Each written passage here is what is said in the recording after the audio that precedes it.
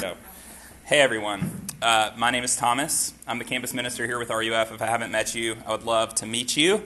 At RUF, we believe that you're never so bad that you're beyond the reach of God's grace, and at the same time, you're never so good that you're beyond the need of God's grace. And we say that every week because that's a fundamental thing we want you to know. There are two primary ways that we can miss out on the gospel, that we can miss out on Jesus. One is by thinking that our sin is too great, by thinking that we're too messed up for anyone to love us. And another way that we can miss Jesus is by thinking that God loves us because we're so good. And the gospel is a third way between those two, where we are received because of the righteousness of Jesus.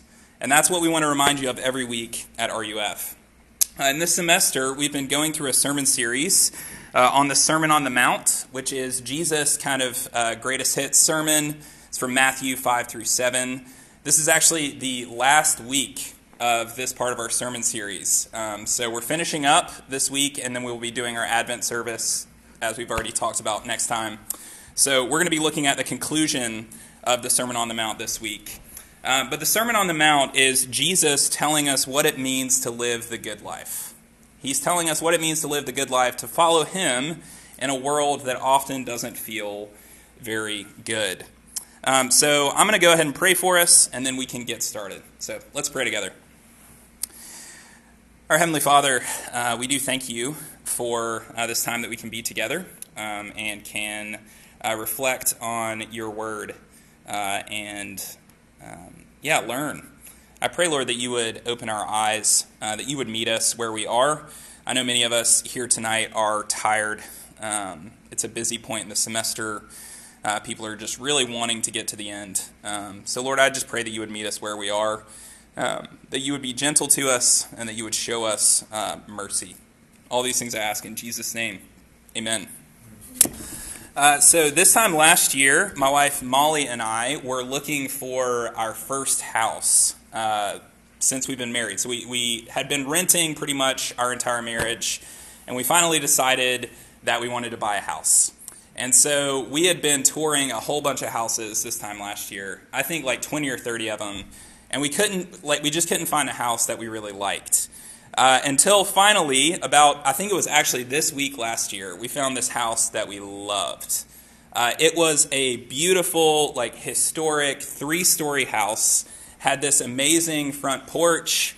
It had this, kind of original ornate woodwork everywhere. It was absolutely gorgeous.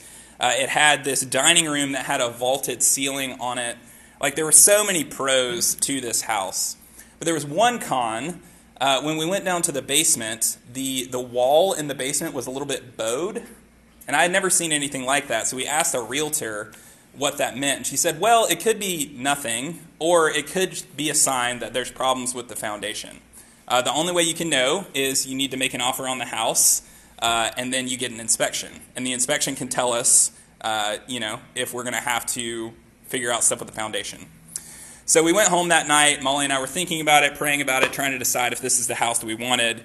And we decided that we wanted this house. We decided this was the house for us. We want to put an offer in. So we wake up the next morning. I text our realtor, and she responds that someone immediately after us had already put an offer in, and it was accepted, and the house was now off the market. And we were really, really bummed because this was a great house that we thought was going to be really perfect for us.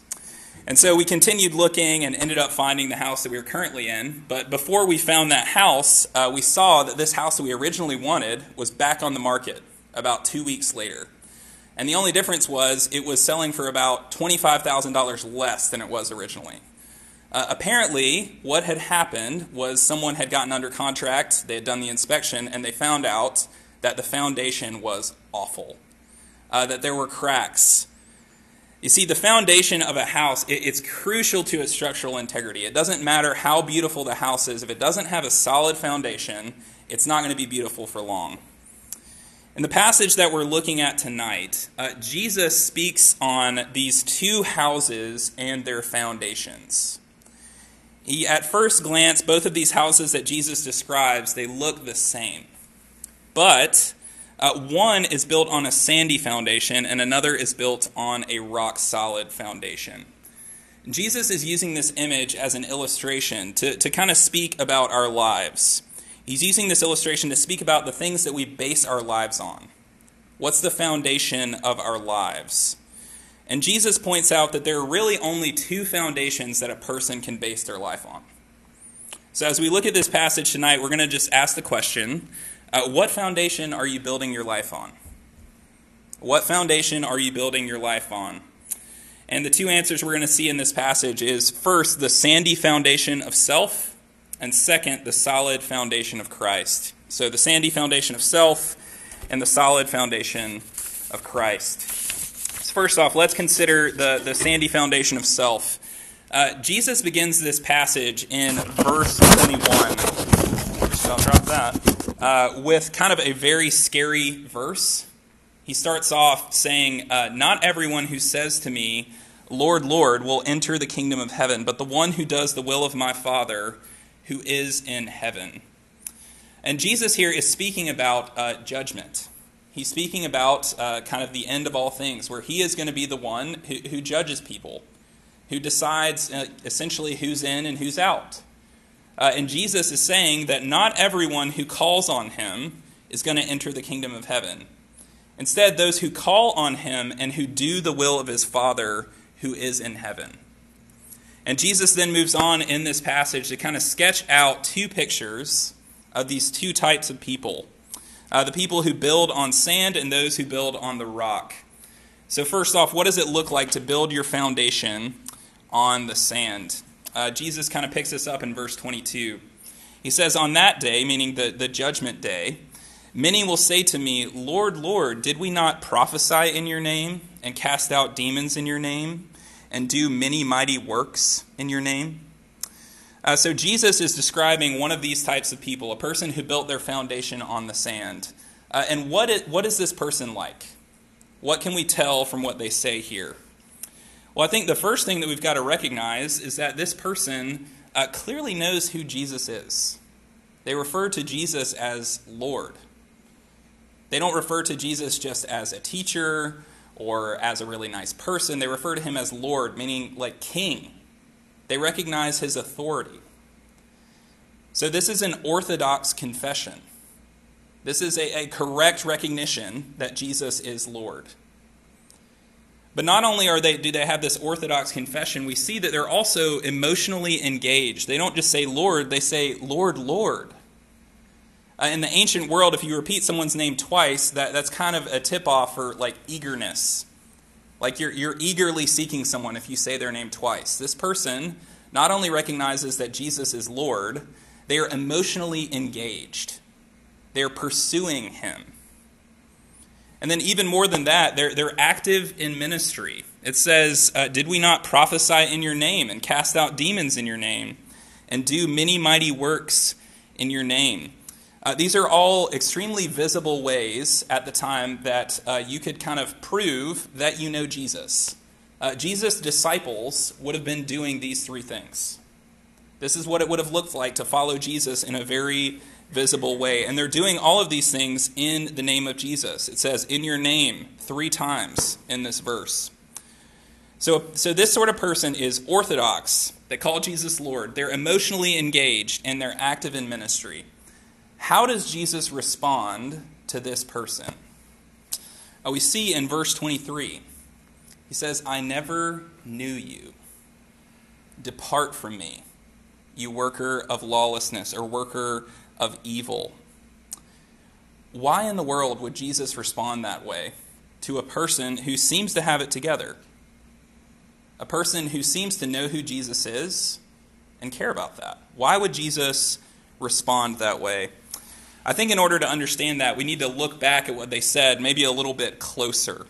And I think there are at least 3 reasons why Jesus is responding this way to these people.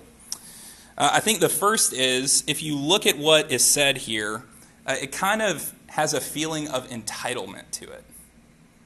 They say, "Lord, Lord, did we not prophesy in your name and cast out demons in your name and do many mighty works in your name?" There's this sense of entitlement. It's as if what they're saying is, didn't I do all of the right stuff?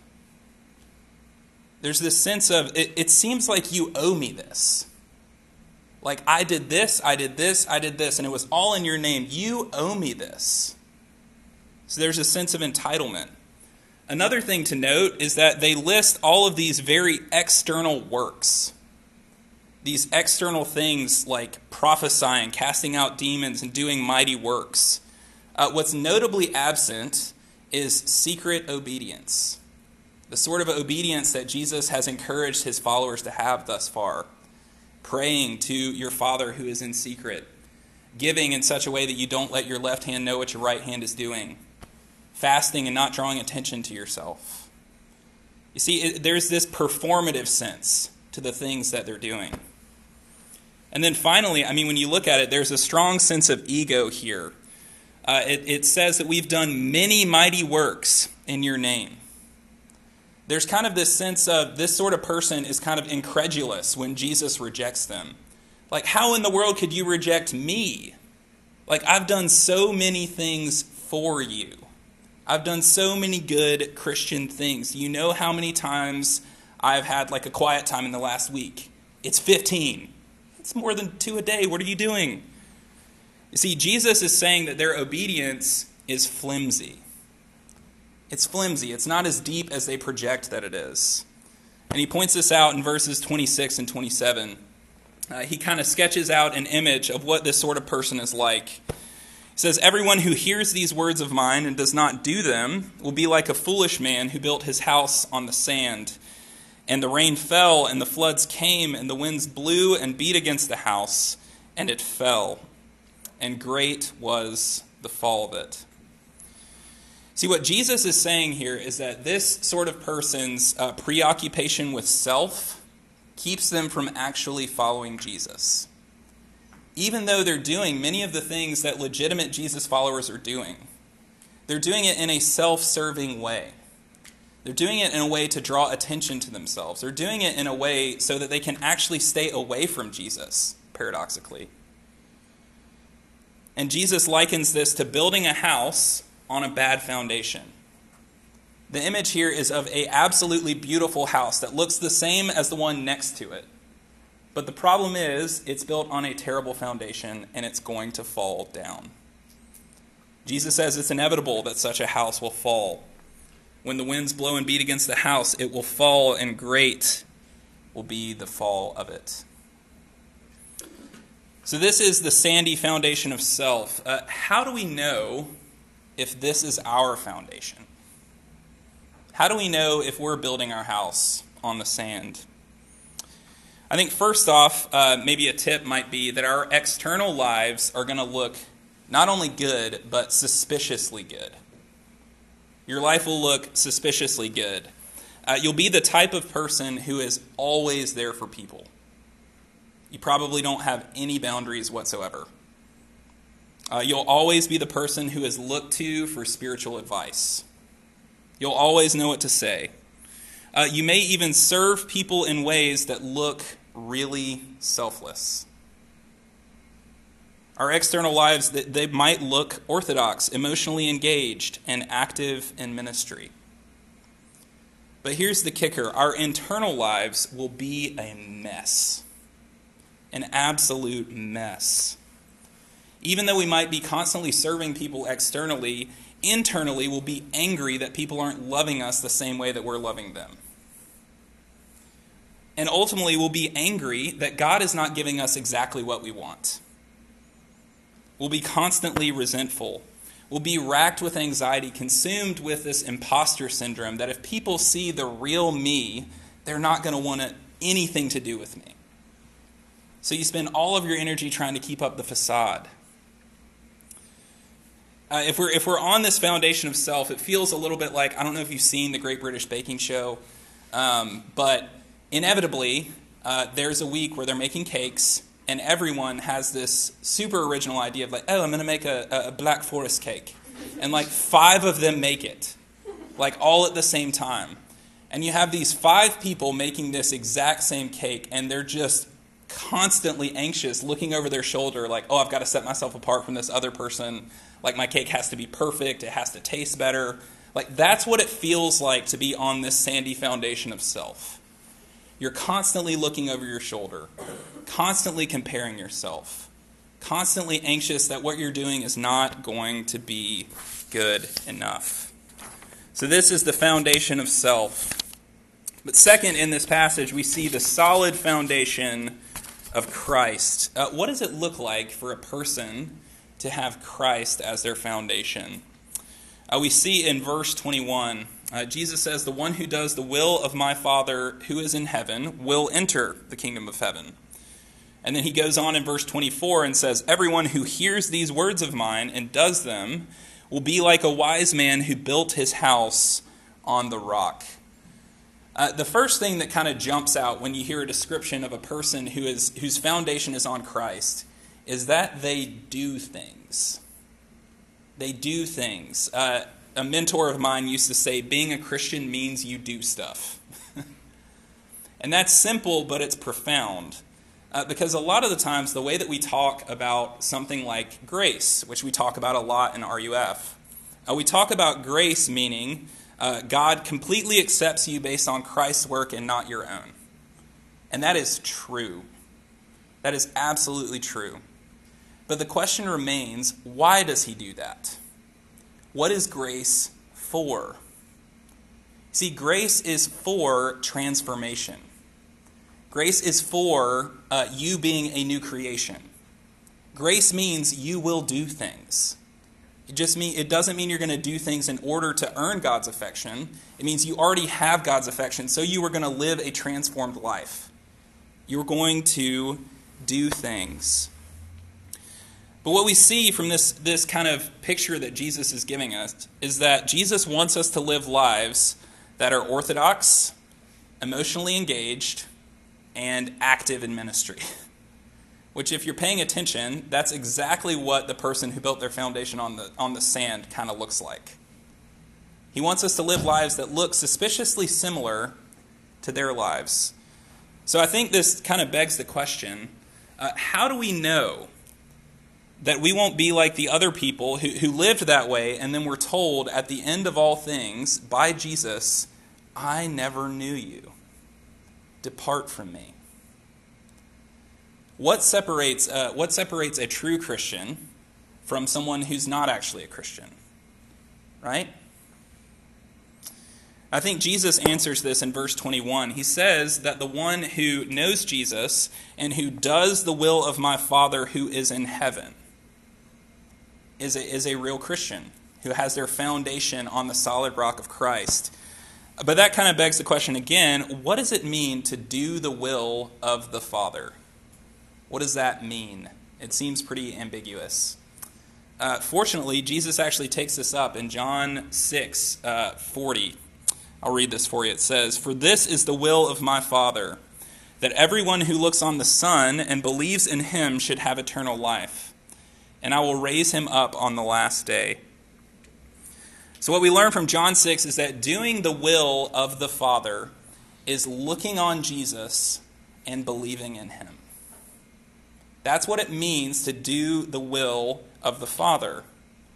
That's how you know that you're going to get to the end and Jesus is not going to say to you, "I never knew you," but instead is going to say, "Well done, good and faithful servant." Is if you receive and rest in Jesus alone for salvation. And believing, this word here, when we hear it, we just kind of think of how maybe you believe in the Pythagorean theorem. That's great, but it doesn't really change my life at all. But that's not how the Bible is using belief. Belief in the Bible, it means not only acknowledging the truth of Jesus' life, death, and resurrection, but it means owning it as your own. That when you look at the story of Jesus, you see your past, present, and future. You see that you have been united with him in his death, and you will be united with him in his resurrection. When you see Jesus, you see who you are becoming. It means resting in the fact that when Jesus said on the cross, "It is finished," he was saying that there is nothing left for you to do. He meant that. And he wants you to live out of that assurance. So doing the will of the Father means making your foundation the rock-solid, finished work of Jesus on your behalf. But the question still remains, what difference does this make in your life? What difference does it make when this is your foundation? I want you to think with me for a second about a cause that you care about a lot. Some sort of cause that you care deeply about. So now imagine, with this cause, imagine that you're the head of a nonprofit and you are kind of uniquely positioned to champion this cause that you care so much about. Your organization has somehow cracked the code. Maybe it's global warming, and you have figured out global warming. And you know that you can do it. You feel confident, okay? But here's the problem. Your nonprofit's finances are an absolute wreck. You are $500,000 in the hole, and if you don't get that money by this time next week, your organization is going to be done.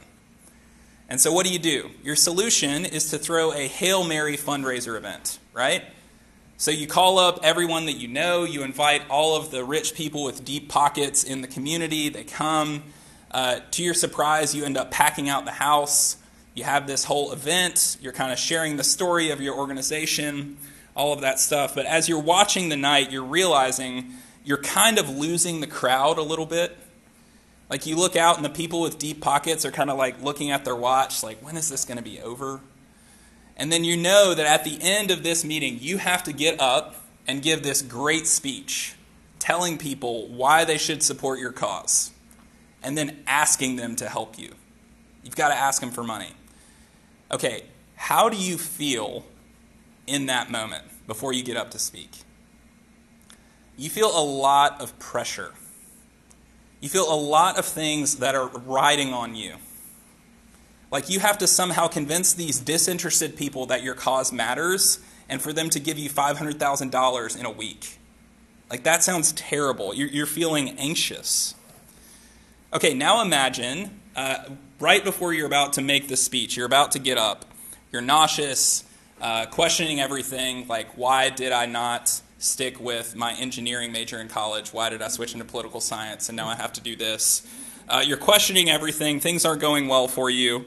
And someone just comes up to you and says, hey, I love the work that you're doing, and I think it's super important. And they hand you a check for $10 million. And they say, keep up the good work. Okay, now, how do you feel in that moment as you go up to speak? What's the difference there? You see, the pressure is off in that situation. You've already got everything that you need and more. When you get up to speak, you can do so from a place of internal peace. Like you're not worrying, if I mess up, like what's going to happen? And when you get up to ask people to join in, to partner with whatever you're doing, you're not doing so from a place of like, just give me your money. You're doing so from a genuine desire to help them make a difference. And y'all, that's the difference that basing your life on the solid foundation of Christ makes for you. You see, when you believe in the finished work of Christ on your behalf, it will change you. When you look and you see that Jesus has done everything necessary for you, your internal life will not be marked by anxiety, but will be marked by peace. You don't have to be angry internally because you're assured of God's kindness to you in Christ. And you see, when storms come, when difficult things come, you can be assured God is treating you as his child. He's not shaming you for something that you did wrong. So you can put down your anger. You don't have to spend your time comparing yourself because you know that you stand before God completely spotless and accepted and loved. And you don't have to be anxious because you know that God has provided for your every need in Christ. So our internal lives will be marked by peace, but I think our external lives will be marked by devotion and service. By devotion and service. If our foundation is the finished work of Christ, we will do things, and we'll do them better than if our foundation is self. You see, when we grasp what has been done for us in Jesus, we can do things the right way, from the right foundation. We can be okay with doing things behind the scenes. We can pray to our Father in secret. We can give without drawing attention to it. You see, because we rest in the finished work of Jesus, our doing isn't resume building. When we do things, when we grow as Christians, when we do good works, it's a response to Jesus' resume being given to us. It's a joyful response to his grace. And when we know we're secure in Jesus, we can become the sort of person that Jesus has been describing throughout the Sermon on the Mount. We can become a person who is poor in spirit. We can become a person who mourns over sin and death, who is meek, who hungers and thirsts for righteousness, who is merciful, who is pure in heart, who is a peacemaker, and who is faithful under pressure. Friends, Jesus is the solid rock. He's the solid rock. He's the only foundation of your life. It's like the old hymn says, "On Christ the solid rock I stand, all other ground is sinking sand." So as we come to kind of the conclusion of this semester series, right, been called The Good Life, Jesus is showing us how to live the good life. If you really want to live the good life, if you really want to be the sort of person that Jesus is describing here, your foundation has to be the finished work of Christ. Do you want to be less anxious? Do you want to be more at peace? Do you want to see those who are hurting and move towards them and actually help them? Do you want to be an agent for change in your friend group, in your fraternity, in your sorority, in your family, in your community? Friends, if you want that, if you want to live this good life, the only foundation you can have is the righteousness of Christ, the finished work of Christ given to you as a gift. And when you understand that, you can more and more become the person he calls you to be. Let's pray.